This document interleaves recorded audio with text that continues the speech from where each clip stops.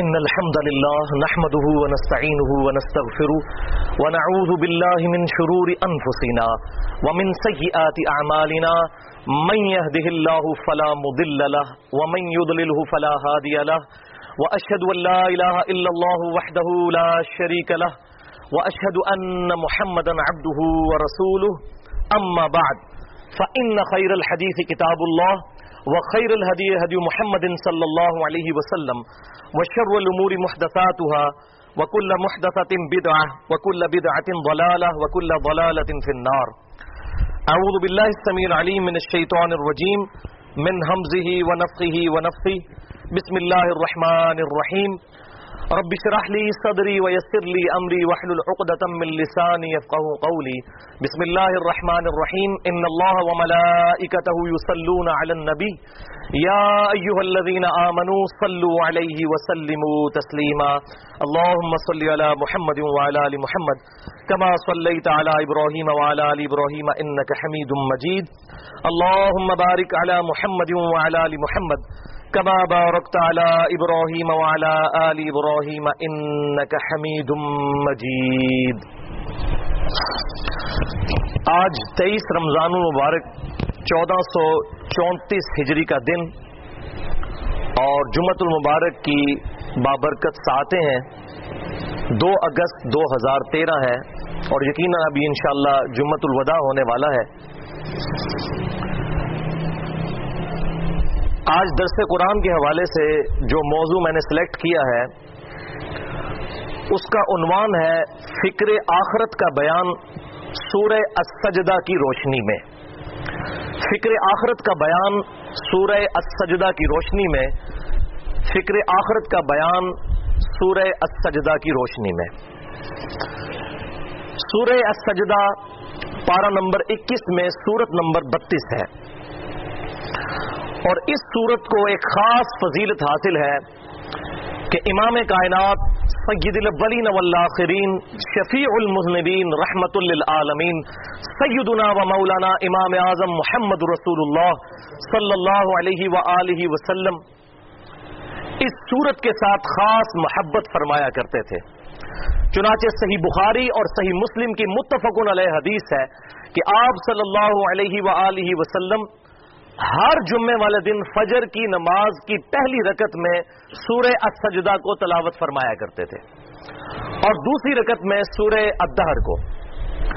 اور اس کی خاص وجہ تھی کہ جمعے کا دن اللہ تعالیٰ نے تذکیر اور نصیحت کا دن رکھا ہے تو آپ صلی اللہ علیہ وسلم جمعے کے دن کو ہی تذکیر سے شروع کرتے تھے نصیحت کے ذریعے. اور یہ سورت جسٹ 30 آیات پر مشتمل اور 3 صفحوں پر مشتمل سورت ہے لیکن الحمدللہ یہ اللہ تعالیٰ کے خطبات میں سے ایک اہم ترین خطبہ ہے.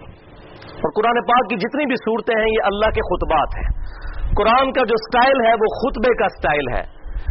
یہ اس طرح سٹوری بک نہیں ہے کہ جس میں ہوتا ہے ونس اپون اے ٹائم ایک دفعہ کا ذکر ہے یہ تھا وہ تھا وہ تھا. اس طرح کی ایک آدھ صورت ہے قرآن کے اندر. سورہ یوسف ہے یا سورہ قصص. باقی قرآن کا اسلوب یہ اللہ تعالیٰ کے ڈیوائن اوریشنز ہیں, اللہ تعالیٰ کے خطبات کا مجموعہ ہے. ہر صورت ایک پرفیکٹ خطبہ ہے اور آپ کو پتا ہے کہ خطبے کا جو سٹائل ہوتا ہے وہ بڑا ایگریسو ہوتا ہے.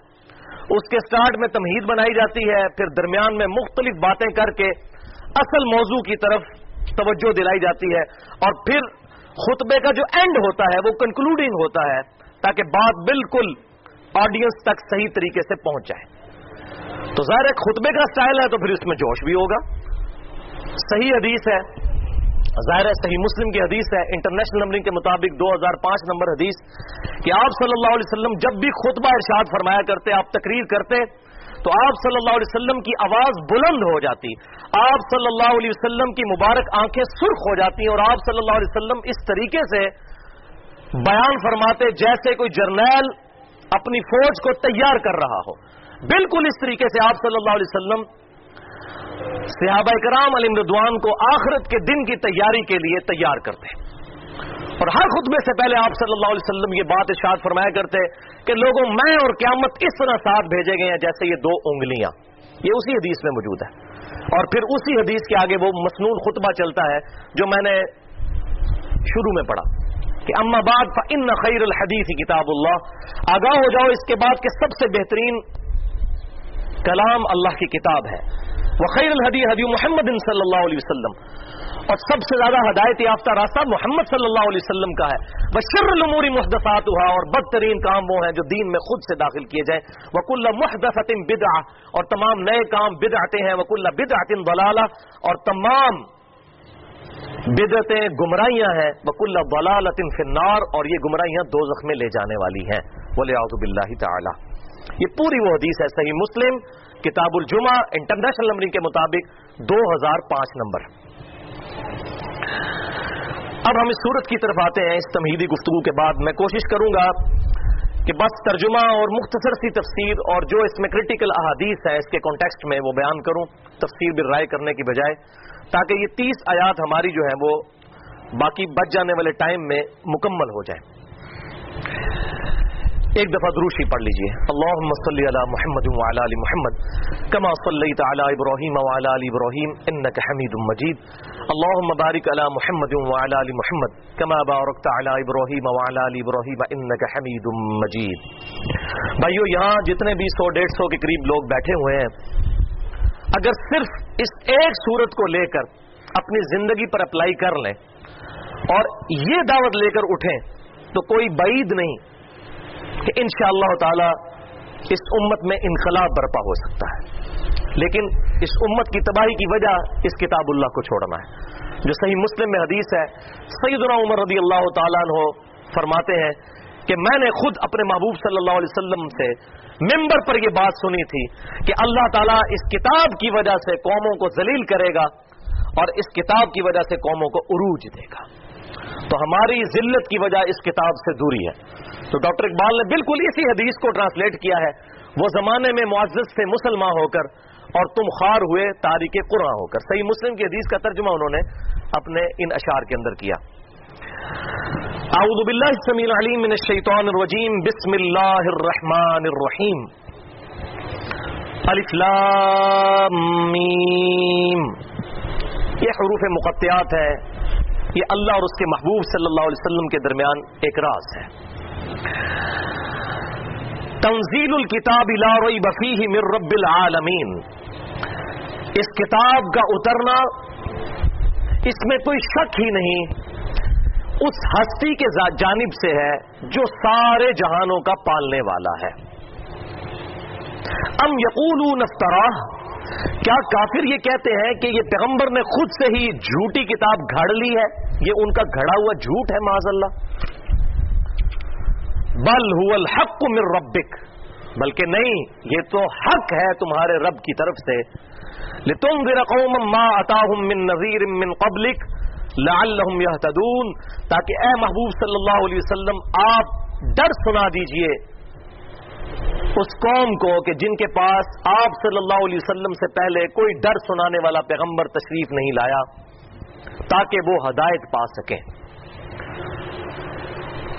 اب اللہ تعالیٰ نے اپنا تعارف فرمایا ہے، اللہ الذی خلق السماوات والارض وما بینہما، اللہ ہی ہے جس نے آسمانوں کو پیدا کیا اور زمین کو اور جو کچھ ان کے درمیان ہے اس کو پیدا فرمایا۔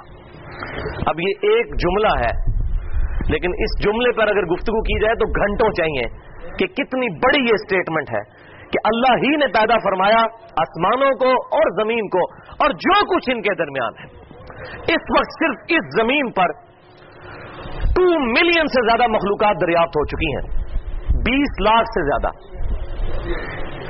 20 لاکھ سپیشیز،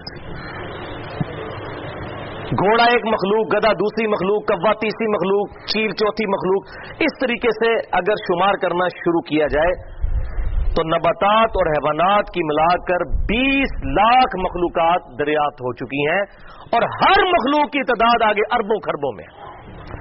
صرف روئے ارض پہ کیڑے اتنے ہیں کہ زمین پر بسنے والے ہر انسان کو اگر 20 کروڑ کیڑے دے دیے جائیں، 6 ارب سے زیادہ انسان ہے، ہر انسان کو 20 کروڑ کیڑے،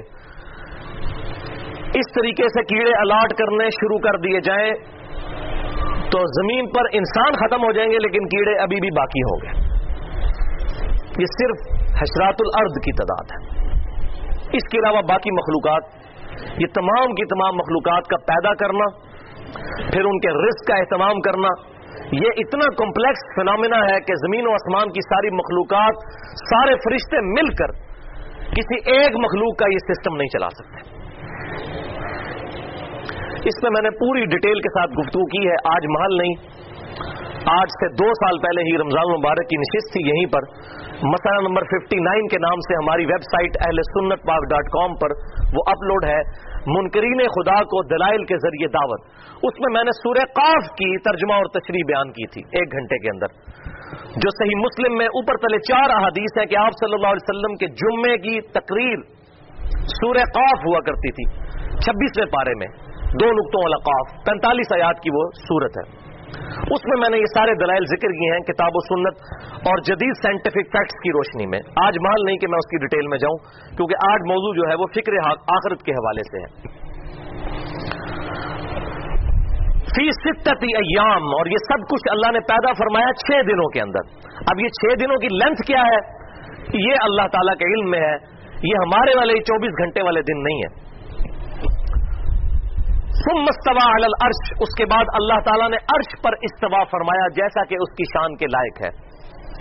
ما لکم من دونہ من ولی ولا شفیع، اس اللہ کے علاوہ نہ تو کوئی تمہارا حقیقی مددگار ہے اور نہ ہی کوئی شفاعت کرنے والا۔ افلا تتذکرون، کیا اب بھی تم نصیحت حاصل نہیں کرتے؟ حقیقی دوست، حقیقی پشت پناہ، حقیقی مشکل کشا صرف اللہ ہے، اور حقیقی شفیع بھی وہی ہے۔ اس کے اذن کے بغیر کوئی شفاعت بھی نہیں کر سکتا، اور اس کے اذن کے بغیر کوئی کسی کی مدد بھی نہیں کر سکتا۔ لیکن یہاں پر یہ بات یاد رکھیے گا، اللہ تبارک و تعالیٰ نے اس سورج کو ہمارے اس کرۂ ارض میں زندگی کا بہت بڑا ذریعہ بنایا ہے۔ یہ ساری دنیا کا نظام سورج کی وجہ سے چل رہا ہے۔ سورج کی وجہ سے ہی پودے فوٹو سنتھسس کے ذریعے اپنی خوراک تیار کرتے ہیں، ضیائی تالیف کے ذریعے۔ ان پودوں کو جانور کھاتے ہیں، جانوروں کو ہم کھاتے ہیں۔ گندم بھی اسی سورج کی روشنی کی وجہ سے تیار ہوتی ہے۔ پوری دنیا کا جو فوڈ سرکل ہے، چاہے حیوانات ہوں، چاہے انسان ہو اور چاہے نباتات ہوں، سورج کی وجہ سے چل رہا ہے۔ سورج کی وجہ سے ہی سمندروں کا پانی ایویپوریٹ ہوتا ہے، بخارات بن کر اڑتا ہے، اور وہ پھر گلیشیئرز کی فارم میں پہاڑوں پر سٹور ہوتا ہے۔ اس کا ذکر بھی قرآن پاک میں اللہ تعالیٰ نے فرمایا کہ تم اتنے پانی کو سٹور نہیں کر سکتے تھے۔ یہ اللہ تبارک و تعالیٰ نے دیکھو سورۃ الحجر کے اندر کہ ہم نے کیسے یہ بڑے بڑے گلیشیئرز، اتنے بڑے سٹوریج ٹینک بنا دیے ہیں جن پہ پانی سٹور ہوتا ہے، پھر اسی سورج کی روشنی سے وہ پانی پگھلتا ہے، اور پھر دریاؤں کی شکل میں، اور زمین کے اندر بھی دریا چلتے ہیں، زمین کے اوپر بھی دریا چلتے ہیں، اور یہ پانی، یہ سارا لائف سائیکل پانی کے اوپر ڈیپینڈنٹ ہے۔ اس سب کے پیچھے کیا ہے؟ سورج۔ سورج کی وجہ سے ہی ہوائیں زمین پر چلتی ہیں، سورج کی وجہ سے ہی موسم تبدیل ہوتے ہیں۔ تو سب سے بڑا مشکل کشا تو پھر سورج ہے، کوئی شک ہی نہیں۔ لیکن بھائیو، مسئلہ مشکل کشائی کا نہیں ہے، مسئلہ یہ ہے کہ مشکل کشا چاہے کوئی بھی ہو، اس کو پکارنا شرک ہے۔ اگر میں کہوں گا المدد یا سورج میری مدد فرما، تو میں مشرک ہو جاؤں گا۔ سورج سب سے بڑا مشکل کشا ہے، لیکن اس کو پکار نہیں سکتا۔ اسی طریقے سے فرشتے بارش برساتے ہیں اللہ کے حکم سے، اگر میں کہوں کہ فرشتوں بارش برسا دو، مشرک ہو جاؤں گا۔ دعا اللہ ہی سے کرنی ہے۔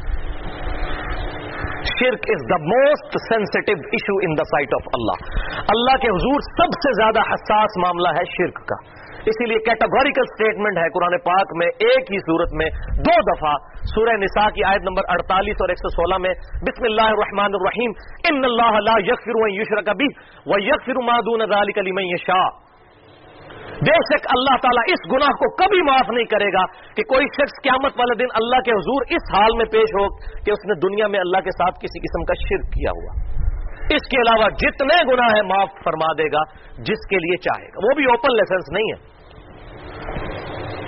اور پھر اس کی ایپیکس اور کلائمیکس ہے سورۃ المائدہ کی آیت نمبر 72، انہ من یشرک باللہ فقد حرم اللہ علیہ الجنہ ومأواہ النار وما للظالمین من انصار۔ بے شک جس نے اللہ کے ساتھ کسی قسم کا شرک کیا، اللہ تعالیٰ نے اس پر جنت حرام کر دی ہے، اس کا ٹھکانہ دوزخ ہے، وہاں پر اس کا کوئی مددگار نہیں ہوگا۔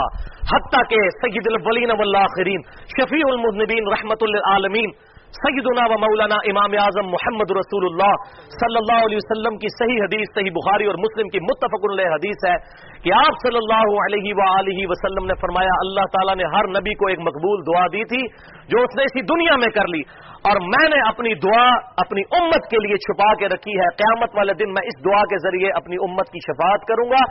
मेरी दुआ से मेरे हर उम्मती को नफा पहुंचेगा सिवाय उस शख्स के जिसने दुनिया में अल्लाह के साथ किसी किस्म का शिर्क किया हुआ, सवाए उस शख्स के। तो शिर्क is the most sensitive issue in the sight of Allah. अल्लाह के हुजूर सबसे ज्यादा हसास मामला है शिर्क का।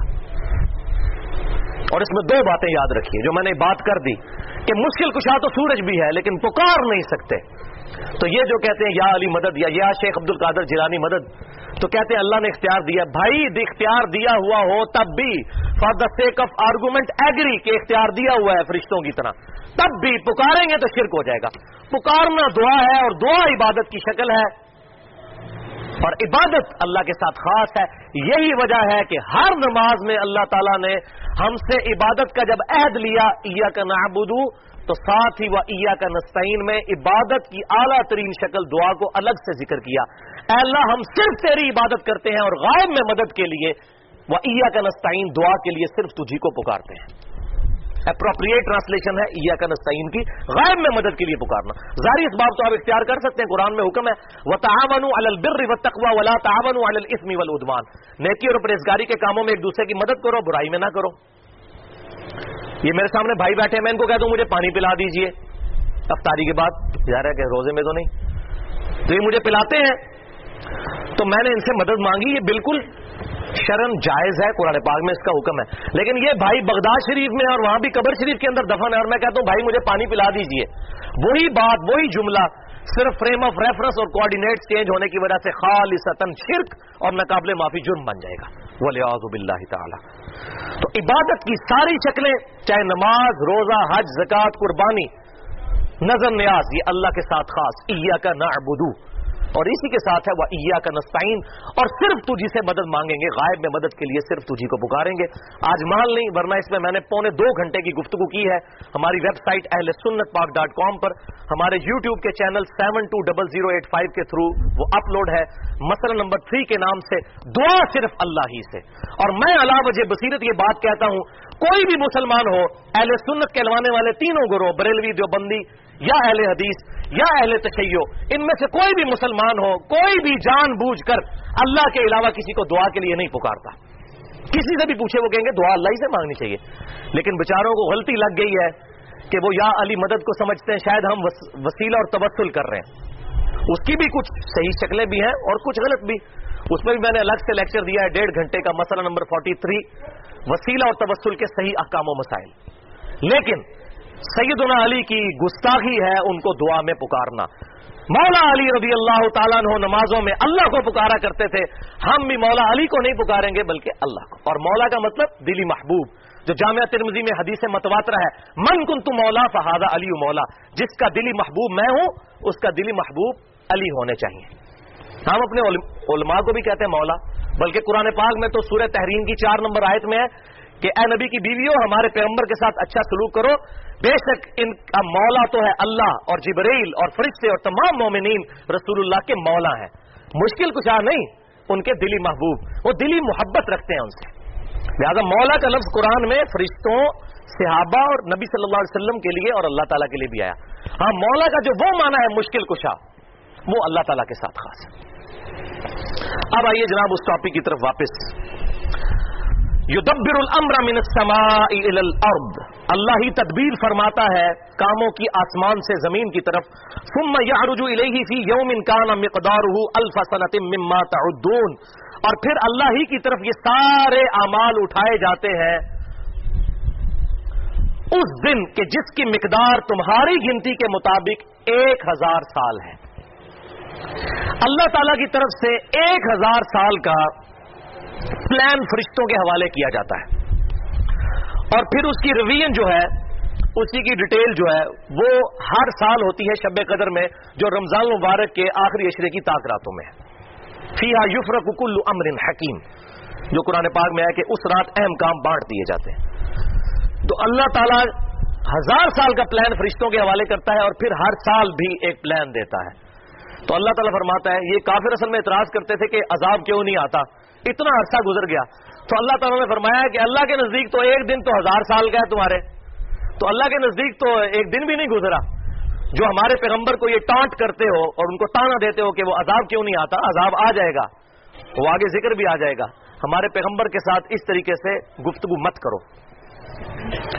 ذالک عالم الغیب والشہادہ, یہ ہے اللہ تبارک و تعالی جو غیب کا جاننے والا ہے اور شہادہ چھپی ہوئی چیزوں کا بھی اور ظاہر.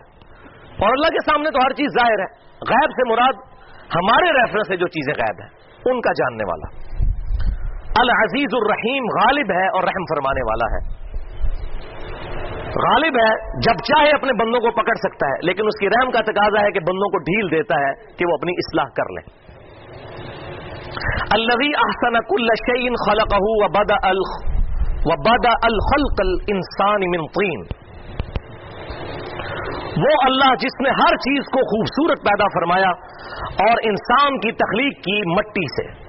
ثم جعل نسلہ من سلالۃ من ماء مہین, اور پھر اس کی نسل کو باقی رکھ دیا ایک بے قدر پانی کے ذریعے, منی کے ذریعے. ثم سواه ونفخ فیہ من روحہ, اس کے بعد اس کا تسویہ کیا اور اس میں اپنی طرف سے روح پھونک دی. وجعل لکم السمع والابصار, اور اس کے بعد تمہیں کان دیے اور آنکھیں دی, بصارت دی. والافئدہ, اور عقل دی یا دل دیا. قلیلا ما تشکرون, لیکن تم بہت کم ہی شکر گزاری کرتے ہو. اس نعمتوں کے مقابلے پر چاہیے تو یہ کہ تم اللہ کا شکر ادا کرو, لیکن تم شکر نہیں کرتے. الٹا تم کیا کہتے ہو؟ وقالوا اذا ضللنا فی الارض, کہتے ہیں جب ہم مر کر مٹی میں مل جائیں گے, اِنَّا لَفِي خَلْقٍ جَدِيدٍ, کیا ہمیں دوبارہ سے زندہ کر دیا جائے گا؟ بل ہم بلقاء ربہم کافرون, نہیں بلکہ یہ لوگ تو اپنے رب کی ملاقات کے ہی منکر ہو چکے ہیں.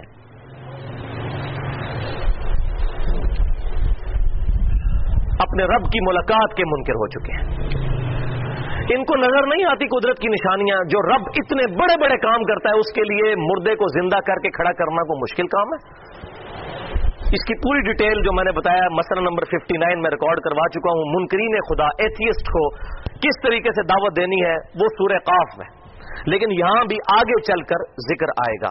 یہاں پر اللہ تبارک و تعالیٰ نے اس کو ان اٹینڈڈ چھوڑتے ہوئے کہا قل یتوفاکم ملک الموت الذی وکل بکم, اے محبوب صلی اللہ علیہ وسلم آپ فرما دیجئے کہ ملک الموت, موت کا فرشتہ جو تم پر مقرر ہے, وہ اللہ کے حکم سے تم پر موت طاری کرے گا. ثم الی ربکم ترجعون, اور اس کے بعد پھر تم اپنے رب کی طرف لوٹائے جاؤ گے. اللہ اکبر. اور لوٹائے جاؤ گے تو پھر کیا ہوگا اس کا ذکر اب اگلے رکوع میں آنے والا ہے. ایک دفعہ درود شریف پڑھ لیجئے, اللہم صلی علی محمد وعلی آل محمد. اب آ رہا ہے اس کا ڈراپ سین سورہ السجدہ کا دوسرا رکوع. وَلَوْ تَرَىٰ إِذِ الْمُجْرِمُونَ نَاكِسُو رُءُوسِهِمْ عِندَ رَبِّهِمْ, اے انسان کاش تو وہ وقت دیکھ لے کہ جب مجرم لوگ اپنے رب کے حضور کھڑے ہوں گے سر جھکائے ہوئے, اور کیا کہہ رہے ہوں گے؟ ربنا ابصرنا وسمعنا, اے رب ہمارے ہم نے دیکھا اور سن لیا. فرجعنا نعمل صالحا انا موقنون, ہمیں دوبارہ دنیا میں بھیج دے, ہم نیک اعمال کریں گے, اے اللہ ہمیں یقین آ گیا. وَلِعَوْذُ بِاللَّهِ تَعَالَى. لیکن آخرت میں دیکھ کر مانا تو کیا مانا؟ ان الذین یخشون ربہم بالغیب لہم مغفرۃ واجر کبیر, بے شک وہ لوگ جو کہ بغیر دیکھے اپنے رب سے ڈرتے ہیں ان کے لیے ہے مغفرت اور اجر عظیم. دیکھ کر مانا تو کیا مانا؟ دیکھ کر تو سارے مان لیں گے. اللہ اکبر. اے انسان کاش تو وہ وقت دیکھ لے کہ جب مجرم اپنے رب کے حضور سر جھکائے ہوئے کھڑے ہوں گے اور کہہ رہے ہوں گے اے رب ہمارے ہم نے دیکھا اور سنا, ہمیں واپس دنیا میں بھیج دے, ہم نیک اعمال کریں گے. انا موقنون, بے شک ہمیں یقین آ گیا کہ قیامت کا دن حق ہے, پیغمبروں کا جو وعدہ تھا وہ حق ہے.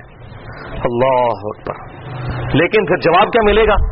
وَلَوْ شِئْنَا لَآتَيْنَا كُلَّ نَفْسٍ هُدَاهَا, اگر ہم چاہتے تو ہر انسان کو خود ہی جان بوجھ کر زبردستی ہدایت دے دیتے.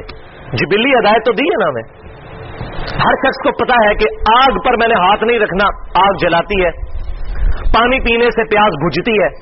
پیٹرول آگ کو بھڑکاتا ہے، پانی آگ کو بجھا دیتا ہے. یہ جبلی ہدایت ہمیں حاصل ہے. بچہ پیدا ہوتے ہی ماں کے پستان سے دودھ پیتا ہے. فَأَلْهَمَهَا فُجُورَهَا وَتَقْوَاهَا، یہ بیسک انسٹنکٹ جو ہمیں اللہ تعالیٰ نے جبلی ہدایت تو دے دی ہے. وہ چاہتا تو آنے واحد میں سارے سیدنا ابوبکر صدیق، سیدنا عمر، سیدنا عثمان، سیدنا علی بن جاتے رضی اللہ عنہم اجمعین، لیکن نہیں. اللہ تبارک و تعالیٰ نے ایسی مخلوق آلریڈی پیدا کی ہوئی تھی فرشتوں کی فارم میں کہ جن کو اللہ تبارک و تعالیٰ نے پروگرامڈ بنایا ہے کہ وہ اللہ کی عبادت کرتے ہیں. اللہ تعالیٰ نے جن اور انسانوں کو وہ مخلوق بنایا ہے کہ جو اپنی چوائس سے اپنے رب کو چنتے ہیں. یہی تو انسان کی سب سے بڑی خوبی ہے کہ اپنی مرضی سے اپنے رب کو چوائس کرے. اللہ اکبر. وَلَوْ شِئْنَا لَآتَيْنَا كُلَّ نَفْسٍ هُدَاهَا، اگر ہم چاہتے تو ہر جان کو خود ہی ہدایت دے دیتے زبردستی. ولیکن حق القول منی لأملأن جہنم من الجنۃ والناس اجمعین، لیکن ہماری طرف سے یہ بات طے پا چکی ہے کہ بے شک میں جہنم کو بھر دوں گا جنوں اور انسانوں کے ساتھ. یہ اللہ نے طے کر دیا ہے. کتابیں بھیجی، پیغمبر بھیجے علیہم السلام، اور حق کو بالکل واضح کر دیا، اس لیے کہ قیامت والے دن کوئی شخص اپنے رب کے اوپر حجت قائم نہ کر سکے. تو یہ سب کچھ معاذ اللہ استغفر اللہ کوئی ڈھکوسلا تھا نہیں، یہ ایک پرپز فل چیز تھی. کتابیں بھیجی اور انبیاء کرام علیہ السلام کو دنیا میں مبعوث فرمایا تاکہ قیامت والے دن اللہ تبارک و تعالیٰ جسٹیفائی کر سکے حساب و کتاب کو. اور جسٹیفائی کرے گا اور اس کا حساب لینا جسٹیفائی ہے. اللہ اکبر. تو یہ بات طے پا چکی تھی دنیا ہی میں کہ میں اپنے ماننے والوں کو جنت میں اور نافرمانوں کو دوزخ میں بھیجوں گا. تو اب جو کچھ ہونے جا رہا ہے یہ تو دنیا میں ہم نے طے کر دیا تھا. اب مجھے بتائیے ہمارے رب سے بڑھ کر ہم پر شفیق کون ہو سکتا ہے؟ قیامت کے دن کی فلم پہلے ہی چلا دی. کاش تم وہ وقت دیکھ لو کہ مجرم لوگ اپنے رب کے حضور سر جھکائے ہوئے کھڑے ہوں گے اور کہیں گے اے رب ہمارے، ہم نے دیکھا اور سنا، ہمیں یقین آ گیا، ہمیں دنیا میں دوبارہ بھیج دے کہ ہم نیک اعمال کریں. لیکن ہونا کچھ نہیں وہاں پر. فذوقوا بما نسیتم لقاء یومکم ھذا، اب چکھو اس عذاب کے مزے کو کہ جو تم دنیا میں ہمارے آج کے دن کی ملاقات کو بھلا بیٹھے تھے. انا نسیناکم، آج ہم بھی تمہیں اسی طریقے سے تمہارے حال پر چھوڑ دیں گے جس طرح تم نے دنیا میں ہمیں کیجول لیا، آج ہم تمہیں بھی تمہارے حال پر چھوڑ دیں گے. وذوقوا عذاب الخلد بما کنتم تعملون، اور چکھو ہمیشہ کا عذاب اپنے اعمال کے بدلے میں. انما یؤمن بآیاتنا الذین اذا ذکروا بها خروا سجدا. اب سائملٹینیس کنٹراسٹ آ رہا ہے. ہمارے نیک بندے تو دنیا میں ایمان والے وہ تھے کہ جب ہماری آیات پڑھ کر ان کے سامنے ان کو نصیحت کی جاتی تھی، اذا ذکروا بها، آیات کے ذریعے ان کی نصیحت کی جاتی تھی، خروا سجدا، وہ فوراً سجدے میں گر پڑتے تھے. وسبحوا بحمد ربهم، اور اللہ کی تسبیح بیان کرتے تھے اپنے رب کی، اس کی حمد کے ساتھ. وهم لا یستکبرون، اور وہ تکبر نہیں کرتے تھے. یہ آیت سجدہ ہے، بعد میں سجدہ کر لیجئے گا. ایمان والوں کو کنکلوڈ کیا اس جملے پر کہ وہ تکبر نہیں کرنے والے. تکبر بڑا خطرناک معاملہ ہے بھائیوں. اور صحیح مسلم کی ایک حدیث تکبر کے فلسفی کو بالکل کلیئر کرتی ہے کہ آپ صلی اللہ علیہ وآلہ وسلم نے ارشاد فرمایا تکبر یہ نہیں کہ تم اچھا لباس پہنو یا اچھے دکھو. اللہ خوبصورت ہے، خوبصورتی کو پسند فرماتا ہے. اللہ اکبر. کون دین یہ فلسفہ دے گا؟ پھر فرمایا ساتھ ہی کہ تکبر یہ ہے کہ تم دوسروں کو حقیر سمجھو اور حق بات سے اناد کرو. حق بات سمجھ آ جائے، دل گواہی دے دے کہ یہ بات صحیح ہے اور پھر تم اسے قبول نہ کرو، تو یہ تکبر ہے. اپنی آنکھوں سے پڑھ لیا کہ صحیح بخاری اور صحیح مسلم میں نماز کا طریقہ کیا لکھا ہوا ہے، لیکن تکبر کیا، نہیں مانا اور کہا اتنے بڑے بڑے بزرگ پاگل ہیں، اور اپنے آباء و اجداد کے پیچھے چل کر اپنے محبوب صلی اللہ علیہ وسلم کے دامن کرم کو چھوڑ دیا. یہ ہے تکبر. حق بات سے اناد کرنا تکبر ہے. اور یہاں یہ بھی بات یاد رکھیے اگر کوئی شخص کسی کو تذکیر دلائے کہ بھائی اللہ سے ڈر، نماز پڑھ، تو اکثر لوگ یہ کہنے ہیں او بھائی تو اپنی قبر ہی جانا، میں اپنی قبر ہی جانا ہے، اللہ نے ساڑی نمازیں نہیں چاہیے، یہ سنتے ہوں گے آپ اکثر۔ بھائی کون کہتا ہے اللہ کو ہماری نمازیں چاہیے؟ لیکن ہمیں تو چاہیے نمازیں اللہ کے حضور کامیابی کے لیے۔ ہم نماز اللہ کی خوشنودی کے لیے پڑھتے ہیں، لیکن پڑھتے اپنے لیے ہیں۔ اللہ تعالیٰ تو بے پرواہ ہے، تو کس طریقے سے دھوکہ دے رہے ہوتے ہیں عوام کو کہ تو نے اپنی قبر میں جانا اور میں نے اپنی قبر میں۔ اگر کوئی شخص دوسرے کو تذکیر دلائے اور وہ آگے سے ایسی بات کرتا ہے، یہ اس کے تکبر کی علامت ہے، اور وہ آگے آ بھی جائے گا۔ اللہ تعالیٰ فرماتا ہے سب سے بڑا گنہگار وہ ہے کہ جس کو اللہ کی آیات پڑھ کے تذکیر کی جائے، نصیحت، اور وہ اس سے منہ پھیر لے۔ ایسے مجرموں سے ہم انتقام لے کر چھوڑیں گے۔ اسی میں آگے آیت آ جائے گی۔ اللہ اکبر۔ تتجافى جنوبهم عن المضاجع يدعون ربهم خوفا وطمعا۔ ہمارے نیک بندے تو وہ تھے کہ ان کی پیٹھیں بستروں سے الگ رہتی تھی اور وہ اپنے رب کو پکارتے تھے خوفا وطمعا، اس سے ڈرتے ہوئے بھی، اس کے عذاب سے ڈرتے ہوئے بھی، اور لالچ کے ساتھ بھی قیامت کے دن اس کے جنت کے حصول کے لیے۔ لہذا اس آیت میں جو مسٹسزم کے اندر، تصوف کے اندر یہ فاسد عقیدہ آیا کہ جنت کی لالچ میں یا دوزخ کے ڈر سے عبادت نہیں کرنی چاہیے، یہ ٹوٹلی فیبریکیٹڈ ہے۔ اور اس میں وہ واقعہ سناتے ہیں جی، مائی رابعہ بصریہ کہتی ہیں، پتہ نہیں انہوں نے کہا ہے یا نہیں کہا، ان کی طرف منسوب ہے، انہوں نے ایک دن چلی تو ایک ہاتھ میں آگ اٹھائی ہوئی تھی اور دوسرے ہاتھ میں پانی، اور کہنے لگی میں آگ سے جنت کو آگ لگاؤں گی اور پانی سے دوزخ کی آگ کو بجھا دوں گی تاکہ لوگ اللہ کے لیے اللہ کی عبادت کریں، جنت دوزخ کی وجہ سے نہ کریں۔ وَلِعَاذُ بِاللَّهِ تعالی، یہ اسلام کا کنسپٹ نہیں ہے، یہ رابعہ بصریہ کی طرف منسوب کنسپٹ ہو سکتا ہے۔ اس کے مقابلے پہ میں آپ کو ربیہ کا عقیدہ بتاتا ہوں۔ یہ رابعہ کا عقیدہ تھا، ایک ربیہ بھی تھے، وہ صحابی تھے، صحیح مسلم میں حدیث ہے، ربیہ صحابی آپ صلی اللہ علیہ وسلم کو وضو کروایا کرتے تھے۔ ایک دن دریائے بلکہ سمندر رحمت جوش میں آیا اور فرمایا سل ربیہ، مانگ ربیہ کیا مانگتا ہے؟ انہوں نے کہا یا رسول اللہ صلی اللہ علیہ وسلم، میں آپ سے جنت میں آپ کا پڑوس مانگتا ہوں۔ اللہ اکبر۔ حضور نے نہیں کہا کہ جنت کے لیے کیوں عبادت کر رہے ہو، اللہ کے لیے کرو۔ تو نبی صلی اللہ علیہ وسلم نے فرمایا اس کے علاوہ بھی کچھ مانگ لے۔ انہوں نے کہا یا رسول اللہ اس کے علاوہ کچھ نہیں چاہیے، سب کچھ تو مانگ لیا۔ جنت جو اللہ کے دیدار کا مقام، اور وہاں بھی محبوب صلی اللہ علیہ وسلم کا پڑوس۔ تو آپ صلی اللہ علیہ وسلم نے فرمایا کہ پھر کثرت سجود کے ساتھ میری مدد کر، یعنی نیک اعمال اختیار کر، میری دعا کیٹلسٹ کا کام کرے گی اور اللہ تبارک و تعالی جنت میں تیرے لیے میرا پڑوس مقدر فرما دے گا۔ الحمدللہ۔ تو میں اس میں جملہ بولا کرتا ہوں کہ ہم رابعہ کا عقیدہ نہیں رکھتے، ربیہ کا عقیدہ رکھتے ہیں۔ ہمیں جنت چاہیے، اللہ کی رحمت کا مقام جنت ہے۔ اللہ تبارک و تعالی کی نعمتوں کی ناشکری نہیں کرنی۔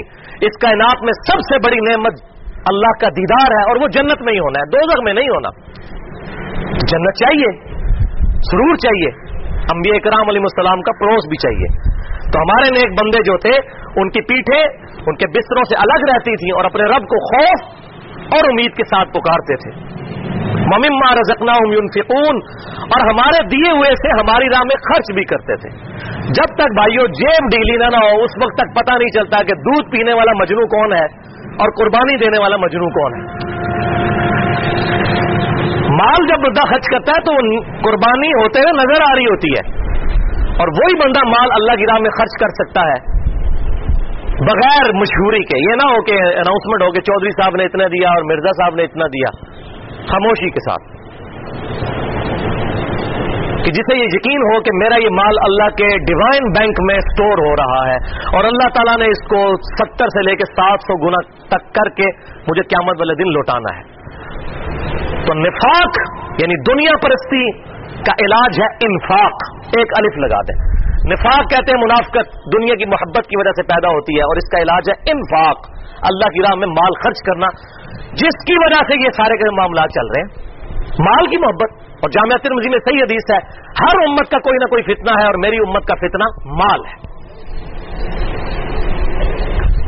فلا تعلم نفس ما اخفی لهم من قرۃ اعین جزاء بما كانوا يعملون، کوئی جان نہیں جانتی کہ اللہ نے اس کی آنکھوں کی ٹھنڈک کیا جنت کی شکل میں چھپا رکھی ہے، جزاء بما كانوا يعملون، جو کہ بدلہ ہے ان کے اعمال کا۔ دودھ پینے والے مجنو نہیں، محنت کرنے والے، अमाल के बदले में। कोई जान नहीं जानती कि अल्लाह ने आंखों की ठंडक छुपा रखी है क़यामत वाले दिन उसके लिए जन्नत में। और इसकी तशरीह है, यही आयत तिलावत की इमाम कायनात सल्लल्लाहु अलैहि वसल्लम ने, और बुखारी और मुस्लिम के अल्फाज है, आप सल्लल्लाहु अलैहि वसल्लम ने फरमाया अल्लाह ने अपने सालिहीन बंदों के लिए, अल्फाज है सालिहीन, इबादियत सालिहीन, अपने सालिहीन बंदों के लिए वो नेमतें तैयार कर रखी हैं जो ना किसी आंख ने देखी, ना किसी कान ने सुनी, ना किसी के दिल पर उनका गुमान गुजरा। और फिर आप सल्लल्लाहु अलैहि वसल्लम ने फरमाया चाहो तो कुरान पढ़कर देख लो। फिर आपने ये आयत तिलावत की, फला तअलमु नफ्सुम मा उख्फी लहुम मिन कुर्रति अयुन जज़ाअम बिमा कानू यअमलून। कोई जान नहीं जानती कि अल्लाह ताला ने उसके अमाल के बदले में उसकी आंखों की ठंडक क्या क्या नेकी, क्या क्या नेमतें क़यामत वाले दिन छुपा रखी हैं। अब इसमें मैं अगर बयान करूं तो 1 घंटा और चाहिए। मेरा मशवरा है, आप सही मुस्लिम का एक चैप्टर है किताबुल जन्नह और उसकी नेमतों का बयान, पूरी कुतुब सित्ता की अहादीस एक तरफ और सही मुस्लिम में इमाम मुस्लिम ने जो बाब बांधा है जन्नत की नेमतें, यकीन करें वो इंसान पढ़ ले तो दिल करता है कि अभी सब कुछ छोड़ के जन्नत में पहुंच जाए, कसम खुदा की। 3री जिल्द में बिल्कुल एंड पे एक चैप्टर आता है जन्नत और उसकी नेमतों का बयान। उसमें कई एक अहादीस है, मैं एक हदीस वहां से बयान करता हूं, बड़ी जबरदस्त सही मुस्लिम में हदीस है। जब जन्नती जन्नत में पहुंच जाएंगे तो अल्लाह की तरफ से एक फरिश्ता निदा करेगा और कहेगा जन्नतियों तुम्हें मुबारक हो, आज के बाद तुम हमेशा तंदुरुस्त रहोगे, कभी बीमार नहीं पड़ोगे। नंबर 1। नंबर 2, तुम हमेशा जिंदा रहोगे, तुम्हें कभी मौत नहीं आएगी। और नंबर 3, तुम हमेशा जवान रहोगे, तुम पर कभी बुढ़ापा नहीं आएगा। और नंबर 4, तुम हमेशा खुशहाल रहोगे, अल्लाह की रजा में रहोगे, कभी तुम पर बदहाली नहीं आएगी। और क्या चाहिए? सेहत हमेशा की, दूसरी चीज हमेशा की जिंदगी, तीसरी चीज हमेशा की जवानी, और बाकी हदीस में मिलता है 30 साल की उम्र होगी, और चौथी चीज हमेशा की खुशहाली, और कभी जन्नत से निकाला नहीं जाएगा, अल्लाह की रजा। और क्या चाहिए इंसान को? अल्लाह अकबर।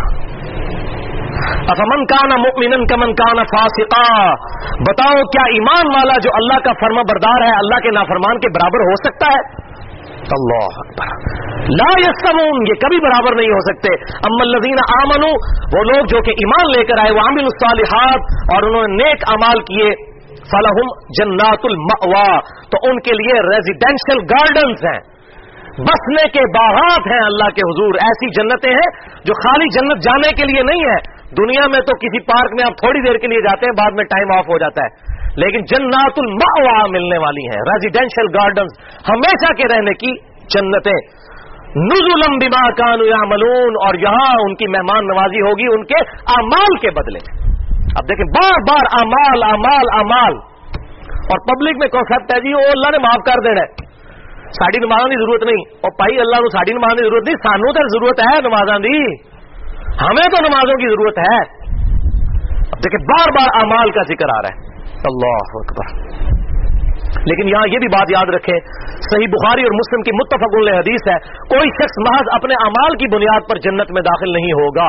एक सहाबी ने बड़ी जुर्रत करके अर्ज की, अल्लाह के महबूब सल्लल्लाहु अलैहि वसल्लम क्या आप भी? अल्लाह। तो इमामुल मुवहिदीन इमाम कायनात सल्लल्लाहु अलैहि वसल्लम ने फरमाया, हां मैं भी उस वक्त तक जन्नत में दाखिल नहीं हो सकता जब तक कि अल्लाह की रहमत मुझे भी न ढांप ले।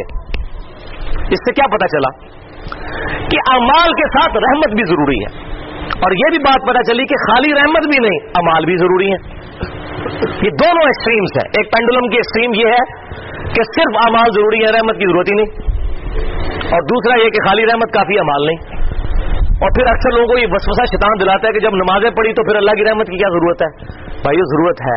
कोई शख्स भी ये दावा नहीं कर सकता कि मेरा हर अमल उस परफेक्शन के साथ है जो अल्लाह की रिक्वायरमेंट है। कर सकता है कोई? तो अल्लाह की रहमत शामिल हाल होगी तो हमारे नाक़िस अमाल कबूल होंगे। अभी तो ये मजमून नहीं, आज मैं उसको डिस्कस करता कि कुरान पाक की रूह से तो अल्लाह की रहमत के उम्मीदवार है ही वो लोग हैं जो नेक अमाल करते हैं। जो बदकार लोग हैं वो अल्लाह की रहमत के उम्मीदवार ही नहीं है। क्यों? दुनिया ही में आप मिसाल देख लें, वो किसान जो कि हल चलाता है और जमीन में बीज बोता है, उसी को उम्मीद होती है कि जब रहमत की बारिश आएगी तो मेरी फसल उगेगी और मुझे मेरी मेहनत का इनाम मिलेगा फसल की शक्ल में।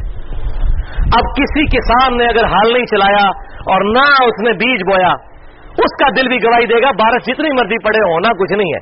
बिल्कुल इसी तरीके से जिसने नेक अमाल का बीज नहीं बोया वो उसी किसान की मानद है कि जो बीज बोए बगैर उम्मीद लगाए बैठा है कि रहमत आएगी तो मेरा बेड़ा तर जाएगा। ऐसा कभी नहीं होगा। वलियाउज़ु बिल्लाहि ताला। व अम्मल्लज़ीना फ़सक़ू, और वो लोग जो कि फिस्क करने वाले हैं, मुजरिम लोग, फ़मअवाहुमुन नार, उनका ठिकाना होगा दोज़ख। कुल्लमा अरादू अन यख़रुजू मिन्हा, वो जब कभी भी इरादा करेंगे कि दोज़ख से बाहर निकले, उईदू फ़ीहा, उनको लौटा दिया जाएगा दोज़ख में दोबारा। वक़ील लहुम, और उनसे कहा जाएगा ज़ूक़ू अज़ाबन नार अल्लज़ी कुन्तुम बिही तुकज़्ज़िबून, कि चखो उस अजाब का मजा जो दुनिया में तुम झुटलाया करते थे। ये बात याद रखें, ये बड़ा जुल्म किया उलमा ने, जिन्होंने कहा काफिर का मतलब है गैर मुस्लिम। कुरान में ये मतलब नहीं है। काफिर का मतलब है इनकार करने वाला, चाहे अपने अकीदे में इनकार करे या अमल में। अब दुनिया में अक्सर मुसलमान अकीदे में मुसलमान है, अमल में काफिर है।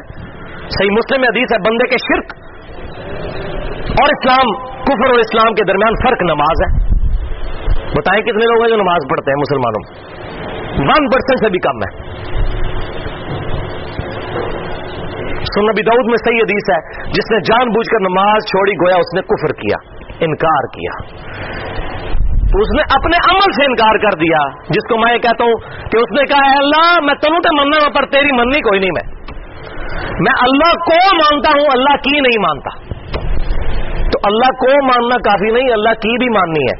वलक़द बअसना फी कुल्ली उम्मतिर रसूला अन इअ्बुदुल्लाह वज्तनिबुत तागूत, बेशक हमने हर उम्मत में एक रसूल उठाया कि इबादत अल्लाह की करनी है और तागूत से इग़राज करना है। इबादत करनी, खाली अल्लाह को मानना नहीं, उसकी इबादत भी करनी है, उसके अहकाम की पैरवी करनी है, उसके पैगंबर सल्लल्लाहु अलैहि वसल्लम की सच्ची इत्तबा करनी है। तो उनको कहा जाएगा लौट जाओ अब इस दोज़ख में जो तुम दुनिया में झुटलाया करते थे। भाइयों, यहां पर मैं 2 हदीसें बयान करके तो ये अगला रुकू इंशाअल्लाह कंक्लूड करता हूं। सही मुस्लिम में हदीस है, इमाम कायनात सल्लल्लाहु अलैहि वसल्लम ने फरमाया दुनिया मोमिन के लिए कैद खाना और काफिर के लिए जन्नत है। अब कैद खाने के अंदर जाहिर है कि आसाइश वाली जिंदगी तो एक्सपेक्ट नहीं की जा सकती। यहां आपको फजर की नमाज के वक्त उठने में नींद की तकलीफ पर सब्र करना पड़ेगा, सर्दियों में ठंडे पानी पर सब्र करना पड़ेगा, गर्मियों के रोजों पर, जिस तरह अभी ये जुलाई के रोजे चल रहे हैं, अगस्त शुरू हो गया, आज 2 तारीख है अगस्त की 2013, सब्र करना पड़ेगा। तो दुनिया मोमिन के लिए कैद खाना, काफिर के लिए जन्नत है, याशी की जिंदगी गुजारे। दूसरी हदीस सही मुस्लिम की कि आप सल्लल्लाहु अलैहि वसल्लम ने फरमाया अल्लाह ताला ने दोज़ख को शहवात से ढांप दिया है और जन्नत को नागवार चीजों से। यानी दोज़ख तक पहुंचने के लिए कोई बैरियर नहीं है, बल्कि स्पोर्टिव चीजें, शहवात, दुनिया में मजे हैं उन चीजों में, लेकिन दोज़ख तक पहुंचेंगे, आखिरत में मजा खत्म। लेकिन जन्नत को नागवार चीजों से ढांप दिया गया है। बज़ाहिर वो नागवार है, लेकिन आखिरत में हमेशा की कामयाबियां मुकद्दर होने वाली है उसकी वजह से। और इसकी तफसीर है वो हदीस जो मोस्ट इंप्रेसिव एवर हदीस है जो मैंने कभी पढ़ी है, वो जामिया तिर्मिज़ी, सुनन नबी दाऊद और सुनन निसाई में सही सनद के साथ ये हदीस मौजूद है कि इमाम कायनात सल्लल्लाहु अलैहि वसल्लम फरमाते हैं कि अल्लाह ताला ने जब जन्नत को पैदा फरमाया तो जिब्रील को कहा कि जन्नत का विजिट करके आए, जन्नत को देखिए। वो जन्नत देखकर जब वापस आए तो उन्होंने कहा कि ऐ अल्लाह तेरी इज्जत की कसम, जन्नत इतनी खूबसूरत है कि मैं नहीं समझता कि कोई शख्स इस जन्नत में आने के लिए एफर्ट नहीं करेगा। अल्लाह ताला ने फरमाया अच्छा अब जरा जाओ जन्नत की तरफ दोबारा। तो अल्लाह ताला ने जन्नत को शहवात के साथ ढांप दिया, दुनिया की लज्जतों के साथ ढांप दिया जो हमारे इंस्टिंक्ट में है, और नफ्स भी उसकी पैरवी करता है, शैतान फूके मारता है। तो हजरत जिब्रील अलैहिस्सलाम आए, उन्होंने कहा अल्लाह जन्नत को जो तूने शहवात से ढांपा है, मुझे नहीं लगता अब कोई बंदा जन्नत में जाने में कामयाब होगा। और वाकई यकीन करें नजर आ रहा है, इल्ला माशाअल्लाह। फिर अल्लाह ताला फरमाया जाओ दोज़ख को देकर आओ। जिब्रील अलैहिस्सलाम दोज़ख देकर आए, कहा अल्लाह इतना खतरनाक मुकाम, मैं नहीं समझता कोई बंदा दोज़ख में जाने के लिए कोई एफर्ट करेगा, इतना कोई बेवकूफ होगा। फिर अल्लाह ताला ने दोज़ख को جو ہے وہ شہوات کے ساتھ ڈھانپ لیا، جنت کو ناگوار چیزوں کے ساتھ ڈھانپا، وہ مجھ سے شہوات نکل گیا ناگوار چیزوں کے ساتھ، عبادات کی شکل میں جو میں نے بتایا کتنی مشکلات ہیں، تو دوزخ کو شہوات کے ساتھ ڈھانپ دیا، ایسے اعمال جو فوراً دوزخ میں لے جانے والے ہیں۔ تو دوبارہ جب جبرائیل علیہ السلام گئے تو واپس آئے، ان کا اللہ تیری عزت کی قسم مجھے نہیں لگتا کہ اب کوئی بندہ دوزخ سے بچ سکے گا، اتنے کڑگے لا دیتے ہیں، پکڑا جا سکتا ہے کسی بھی وقت۔ اللہ اکبر۔ اور اس کو میں ایک مثال سے سمجھاتا ہوں کہ اگر آج گورنمنٹ کی طرف سے اناؤنسمنٹ ہو کہ ہمارے اس جہلم شہر سے لاہور تک کوئی بندہ ریل گاڑی کا سفر، اب یہ ریل گاڑی کی آواز بھی پیچھے آ گئی، کرامت ہوگی اللہ کی طرف سے، ریل گاڑی کا سفر کھڑے ہو کر کرے، یہاں سے تقریباً 3 گھنٹے کا سفر ہے، کھڑے ہو کر سفر کر لے، بس یہ تکلیف اٹھا لے، لاہور پہنچتے ہی پوری زندگی کا خرچہ گورنمنٹ آف پاکستان اٹھائے گی، اس کا، اس کے بچوں کی تعلیم کا، اس کی صحت کا، سب کچھ، ہر چیز۔ تو ہم میں سے ہر شخص تیار ہو جائے گا، ہم کہیں گے کھڑے ہو کر کیا، الٹا لٹک کر بھی 3 گھنٹے کی میں قربانی دینے کے لیے تیار ہوں کہ پوری زندگی کی آگے آسائش۔ تو بھائیوں اگر یہ 30-40 سال کی زندگی، اس میں بھی سونے کی زندگی اور مصروفیات نکال لیں تو 8-10 سال ہی بچتے ہیں۔ اگر ہم یہاں پر ایفرٹ پٹ کر کے ہمیشہ کی اربوں سال کی زندگی حاصل کر لیں، جو صحیح مسلم میں حدیث ہے کہ دنیا اور آخرت کی مثال اسی طرح ایک طریقے سے ہے کہ تم میں سے کوئی شخص سمندر میں اپنی انگلی ڈبوئے، اس کے ساتھ جو پانی لگتا ہے وہ دنیا کی زندگی اور سمندر آخرت کی زندگی ہے، تو ہمیشہ کی کامیابیاں مقدر ہونے والی ہے، تو ہمیں ہر طرح کی ایفرٹ پٹ کر کے آخرت کی طرف توجہ کرنی چاہیے۔ اس طرح کی ساری رکت انگیز جو حدیثیں ہیں کتاب الرقاق چیپٹر کے اندر جو آتی ہیں، اس میں نے الگ سے ایک لیکچر دیا ہے، مسئلہ نمبر 51، رزق کے حرام، فتنہ مال، دنیا پرستی کا انجام اور اس کا علاج، 1.5 گھنٹے کی گفتگو ہے، اس میں نے 17 حدیث جو ساری بخاری اور مسلم سے ہیں سوائے ایک حدیث کے، ساری کتاب الرقاق اور تزکیہ نفس اور دل میں رقت اور نرمی اور سوز و گداز پیدا کرنے والی احادیث میں نے اس میں بیان کی ہیں۔ وَلَنُذِيقَنَّهُم مِّنَ الْعَذَابِ الْأَدْنَىٰ دُونَ الْعَذَابِ الْأَكْبَرِ، ہم ضرور اس دنیا کی زندگی میں انہیں عذاب کا مزہ چکھائیں گے اس آخرت کے بڑے عذاب سے پہلے، لَعَلَّهُمْ يَرْجِعُونَ، تاکہ یہ ہماری طرف لوٹ آئیں۔ ذرا دنیا میں جو تکلیفیں ہیں وہ اس لیے ہے کہ تاکہ انسان ٹھوکر کھا کے اللہ تبارک و تعالیٰ کی طرف لوٹ آئے۔ اور ہم دیکھتے ہیں کئی لوگوں کا جوان بیٹے فوت ہو جاتے ہیں تو وہ پھر نماز پڑھنا شروع کر دیتے ہیں، دنیا میں کوئی تکلیف پہنچتی ہے تو اللہ کی طرف متوجہ ہو جاتے ہیں، لہذا دنیا میں تکالیف کا آنا دراصل اللہ تعالیٰ کی طرف سے وہ چھوٹا عذاب ہے تاکہ وہ اللہ کی طرف لوٹ آئے، یہ وہ فلسفہ ہے۔ بخاری اور مسلم کی متفق علیہ حدیث ہے، مسلمان کو جو کوئی تکلیف پہنچتی ہے، حتیٰ کہ اسے دکھ درد اندیش ہے، یہاں تک کہ اس کے پاؤں میں کوئی کانٹا بھی چبھ جائے، اللہ تعالیٰ اس کے بدلے اس کے گناہوں کو معاف کر دیتا ہے، تو انسان لوٹتا ہے اللہ کی طرف۔ اب وہ آیت آ رہی ہے جو میں نے کہا قرآن پاک کی سخت ترین آیت ہے، وَمَنْ أَظْلَمُ مِمَّنْ ذُكِّرَ بِآيَاتِ رَبِّهِ ثُمَّ أَعْرَضَ عَنْهَا، اس سے بڑھ کر ظالم شخص کون ہے کہ جسے اللہ کی آیات پڑھ کے اللہ کی طرف بلایا جائے اور وہ منہ پھیر لے اور کہہ رہی تو اپنی قبر ہی جانا، میں اپنی قبر بننا سمجھا۔ اللہ تعالیٰ فرماتا ہے اس سے بڑا کوئی گنہگار اور باغی شخص کوئی نہیں۔ اِنَّا مِنَ الْمُجْرِمِينَ مُنْتَقِمُونَ، بے شک ایسے مجرموں سے ہم انتقام لے کر چھوڑیں گے، مجرموں سے، یہ مجرم ہے، اور لفظ دیکھیں منتقمون، انتقام لے کر چھوڑیں گے۔ اللہ اکبر۔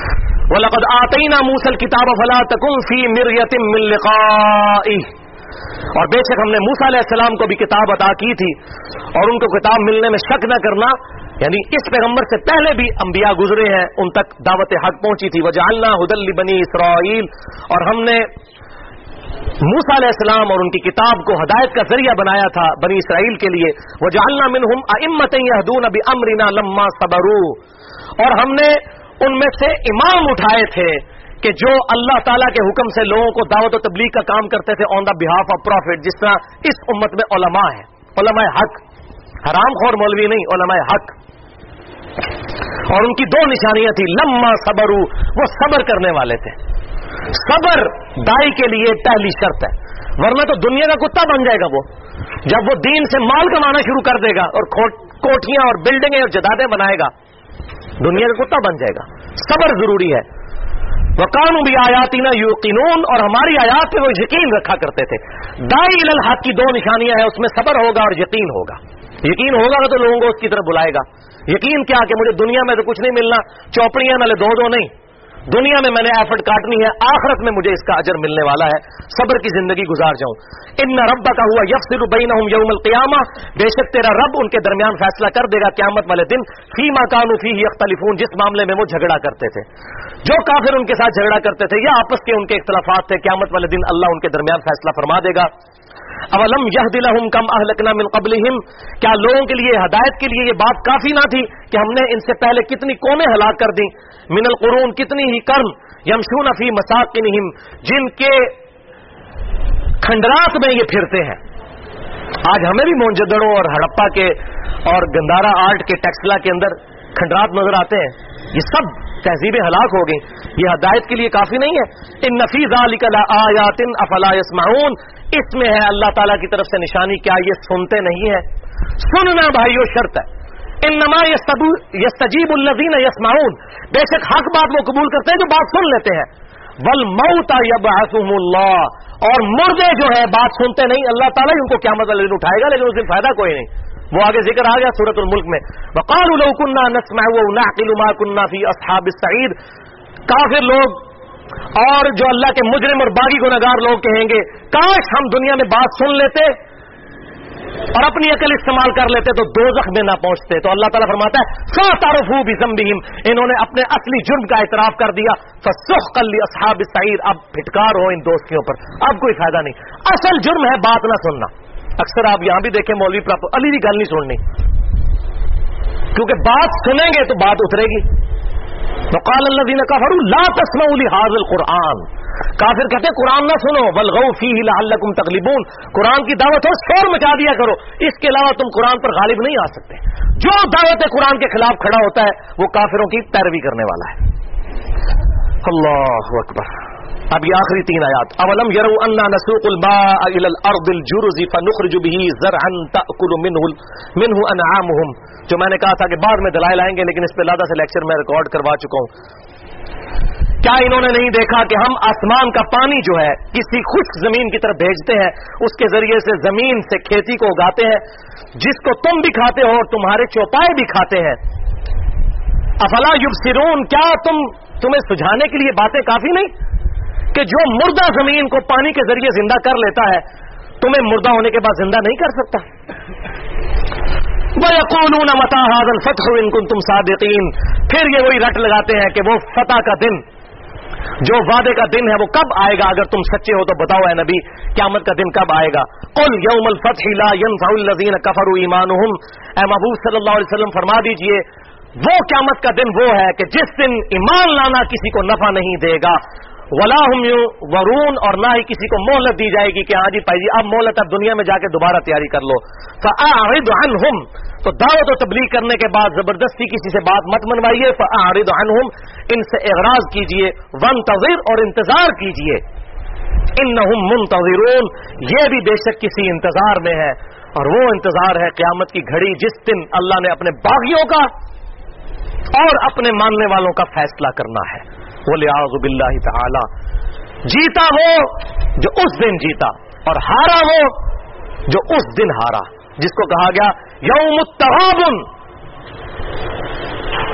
ہار اور جیت کے فیصلے کا دن, اور وہ ہے قیامت کا دن. اللہ تعالیٰ سے دعا ہے جو حق بات میں نے کہی اللہ تعالیٰ ہمارے دلوں میں راسخ فرمائے. اگر جس بات میں میرے منہ سے کوئی غلط بات نکل گئی تو اللہ تعالیٰ ہمارے دلوں سے محو کر دے. ہمیں کتاب و سنت کی تعلیمات کو اجماع کو حجت مانتے ہوئے خود عمل کر کے دوسرے بھائیوں تک پہنچانے کی توفیق عطا فرمائے. سبحانک اللہم و بحمدک, اشہد ان لا الہ الا انت, استغفرک و اتوب الیک, وما علینا الا البلاغ المبین. اب افطاری میں تقریباً 4-5 منٹ رہ گئے. میرے آقا میرے مولا, میرے آقا میرے مولا, محمد رسول اللہ, محمد رسول اللہ. میرے آقا میرے مولا, میرے آقا میرے مولا, محمد رسول اللہ, محمد رسول اللہ.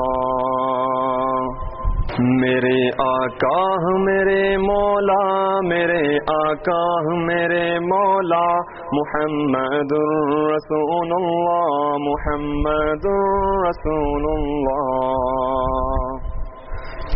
میرے آقا میرے مولا میرے آقا میرے مولا محمد رسول اللہ محمد رسول اللہ. جہاں میں ان سا چہرہ ہے نہ ہے خندہ جبھی کوئی ابھی تک جن سکینہ عورتیں ان سا ہنسی کوئی. جہاں میں ان سا چہرہ ہے نہ ہے خندہ جبھی کوئی ابھی تک جن سکینہ عورتیں ان سا ہنسی کوئی. نہیں رکھی ہے قدرت نے میرے آقا کمی تجھ میں جو چاہا آپ نے مولا وہ رکھا ہے سبھی تجھ میں. میرے آقا میرے مولا میرے آقا میرے مولا محمد رسول اللہ محمد رسول اللہ. بدی کا دور تھا ہر سو جہالت کی گھٹائیں تھی فسادوں ظلم سے چاروں طرف پھیلی ہوائیں تھی. خدا کے حکم سے نا آشنا مکے کی بستی تھی گناہ و جرم سے چاروں طرف وحشت برستی تھی. خدا کے دین کو بچوں کئی کا کھیل سمجھتے تھے خدا کو چھوڑ کر ہر چیز کو معبود کہتے تھے. وہ اپنے ہاتھ ہی سے پتھروں کے بت بناتے تھے انہی کے سامنے جھکتے انہی کی حمد گاتے تھے. کسی کا نام عزا تھا کسی کو لات کہتے تھے حبل نامی بڑے بت کو بتوں کا باپ کہتے تھے. اگر لڑکی کی پیدائش کا ذکر گھر میں سن لیتے تو اس معصوم کو زندہ زمین میں دفن کرتے تھے. غرض جو بھی برائی تھی سب ان میں پائی جاتی تھی نہ تھی شرم و حیا آنکھوں میں گھر گھر بے حیائی تھی. مگر اللہ نے ان پر جب اپنا رحم فرمایا تو عبداللہ کے گھر میں خدا کا لاڈلا آیا. عرب کے لوگ اس بچے کا جب اعزاز کرتے تھے تو عبد المطلب قسمت پہ اپنی ناز کرتے تھے. خدا کے دین کا پھر بول بالا ہونے والا تھا محمد سے جہاں میں پھر اجالا ہونے والا تھا. میرے آقا میرے مولا میرے آقا میرے مولا محمد رسول اللہ محمد رسول اللہ. محمد کے تقدس پہ زبانیں جو نکالیں گے خدا کے حکم سے ایسی زبانیں کھینچ ڈالیں گے انشاءاللہ. محمد کے تقدس پہ زبانیں جو نکالیں گے خدا کے حکم سے ایسی زبانیں کھینچ ڈالیں گے. کہاں رفعت محمد کی کہاں تیری حقیقت ہے شرارت ہی شرارت بس تیری بے چین فطرت ہے. مذمت کر رہا ہے تو شرافت کے مسیحا کی ایمانت کے دیانت کے صداقت کے مسیحا کی. اگر گستاخ یہ ناموس احمد کر چکے ہو تم تو اپنی زندگی سے قبل ہی بس مر چکے ہو تم. میرے سامان جانو تن فدا ان کی ہی رفاقت پر میرے ماں باپ ہو جائیں نثار ان کی محبت پر.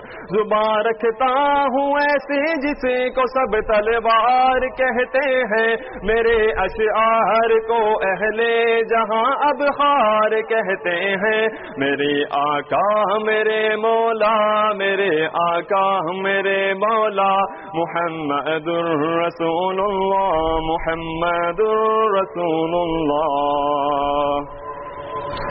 گدا کو اپنے حملوں سے غبار آلود کر دیں گے، نہ ایسا کر سکے تو خون سے صحرا کو بھر دیں گے، بلندی کی ہی طرف گھوڑوں پہ بجلی بن کے جاتے ہیں، ہماری پشت پہ نیزے عدو کے ہوں کے پیاسے ہیں، ہمارے بہتری گھوڑے ہوا کے ساتھ چلتے ہیں، دوپٹے عورتوں کے ان کے چہروں پہ لپکتے ہیں، اگر ہم بن گئے فاتح تو عمرہ کرنے جائیں گے، ہماری جنگ ہے اللہ کی خاطر یہ دکھائیں گے، اگر تم ڈٹ گئے مد مقابل پھر بھی بالآخر معزز ہم بنیں گے جنگ کے شعلوں کو بھڑکا کر، میرے آقا میرے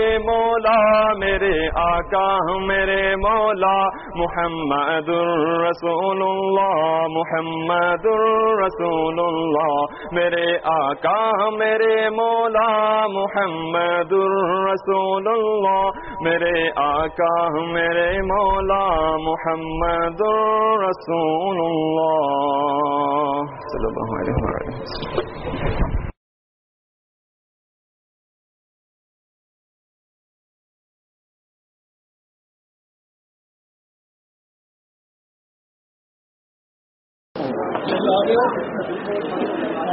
ابھی آئے پاپا اور بولیا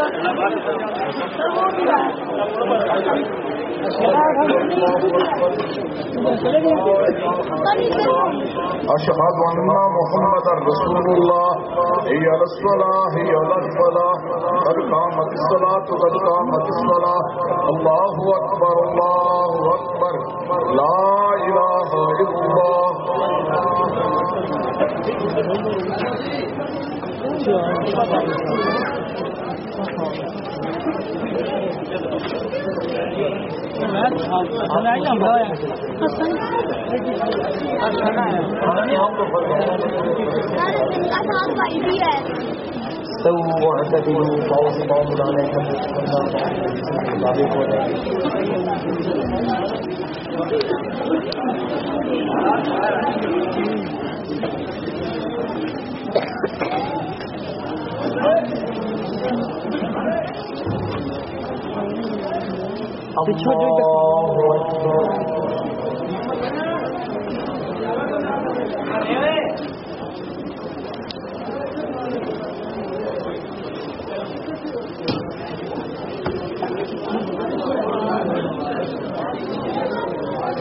الحمد لله رب العالمين الرحمن الرحيم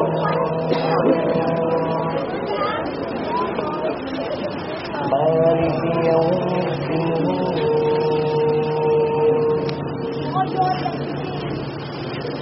إياك نعبد وإياك نستعين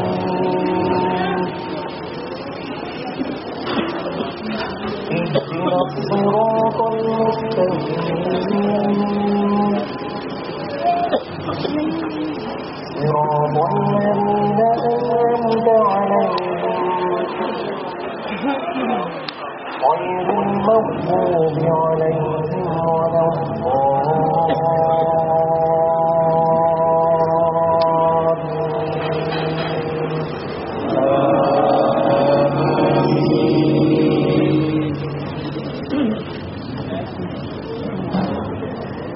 سبح اسم ربك الأعلى الذي خلق فسوى والذي قدر فهدى والذي أخرج المرعى فجعله غثاء نحوا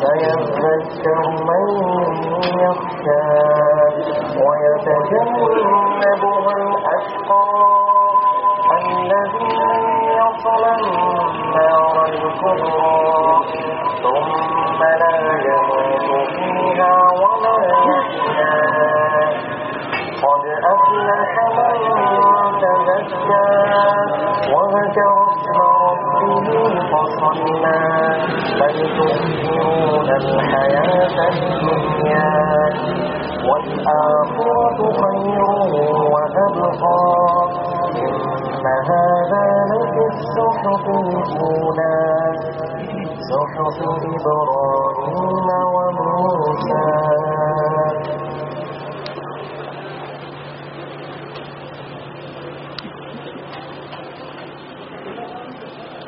الله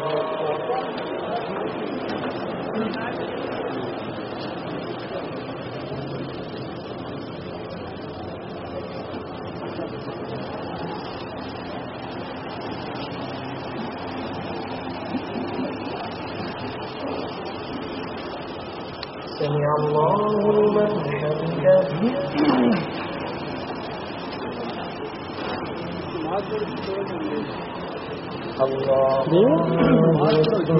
बारह दिन आप जमात 12 में होंगे।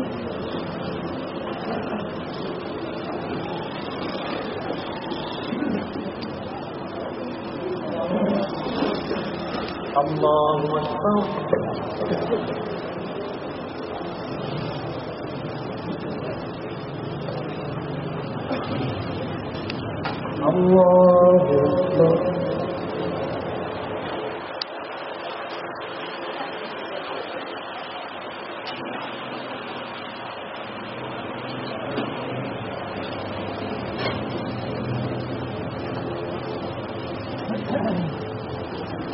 الله أكبر.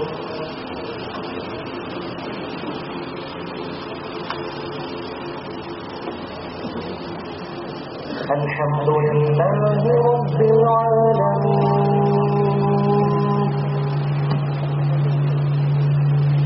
الرحمن الرحيم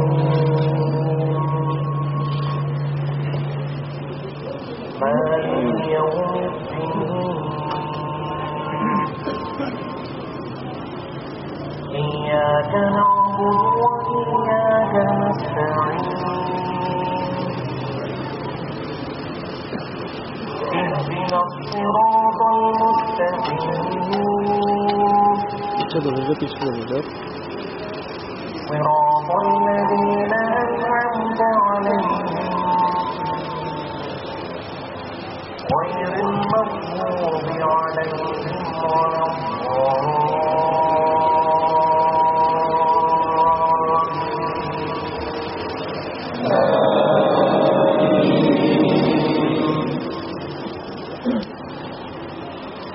قل أعوذ برب الناس ملك الناس إله الناس من شر الوسواس الخناس الذي يوسوس في صدور الناس من الجنة والناس.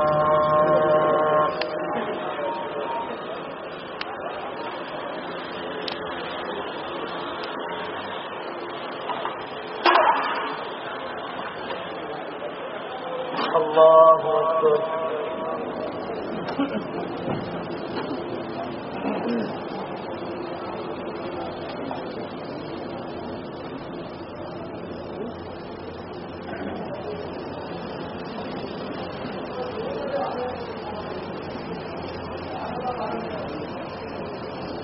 سمع الله لمن حمده.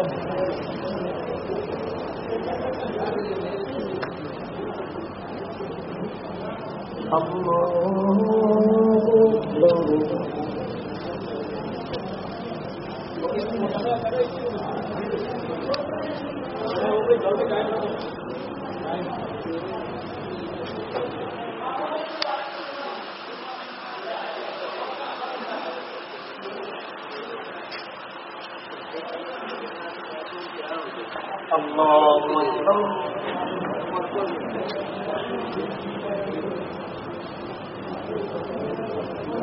الله أكبر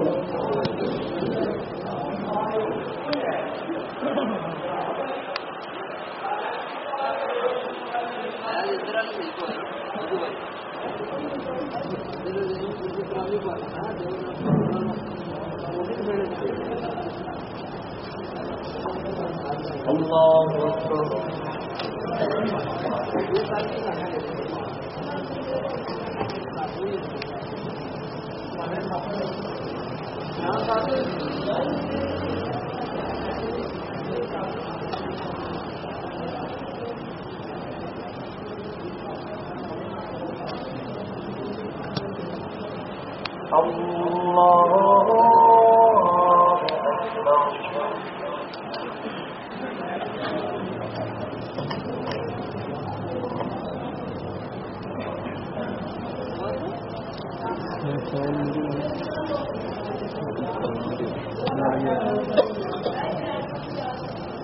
बहुत मजा आया सर करके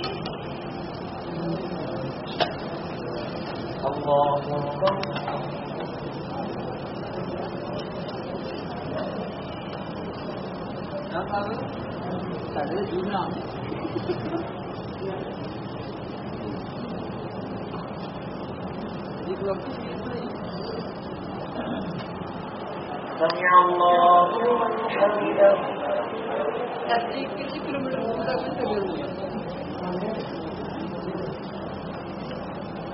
الله أكبر الله أكبر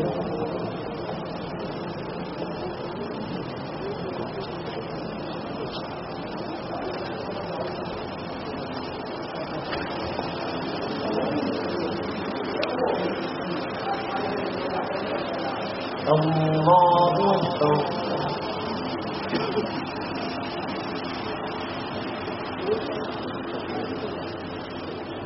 الله أكبر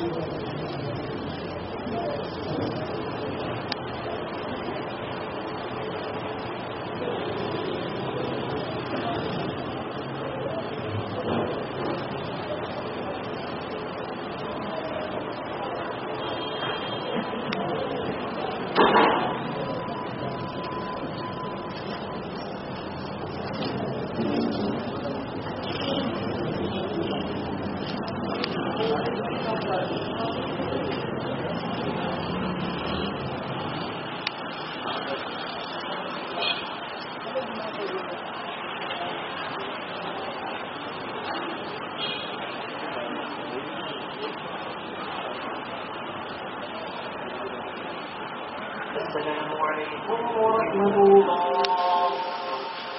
السلام عليكم ورحمة الله. الله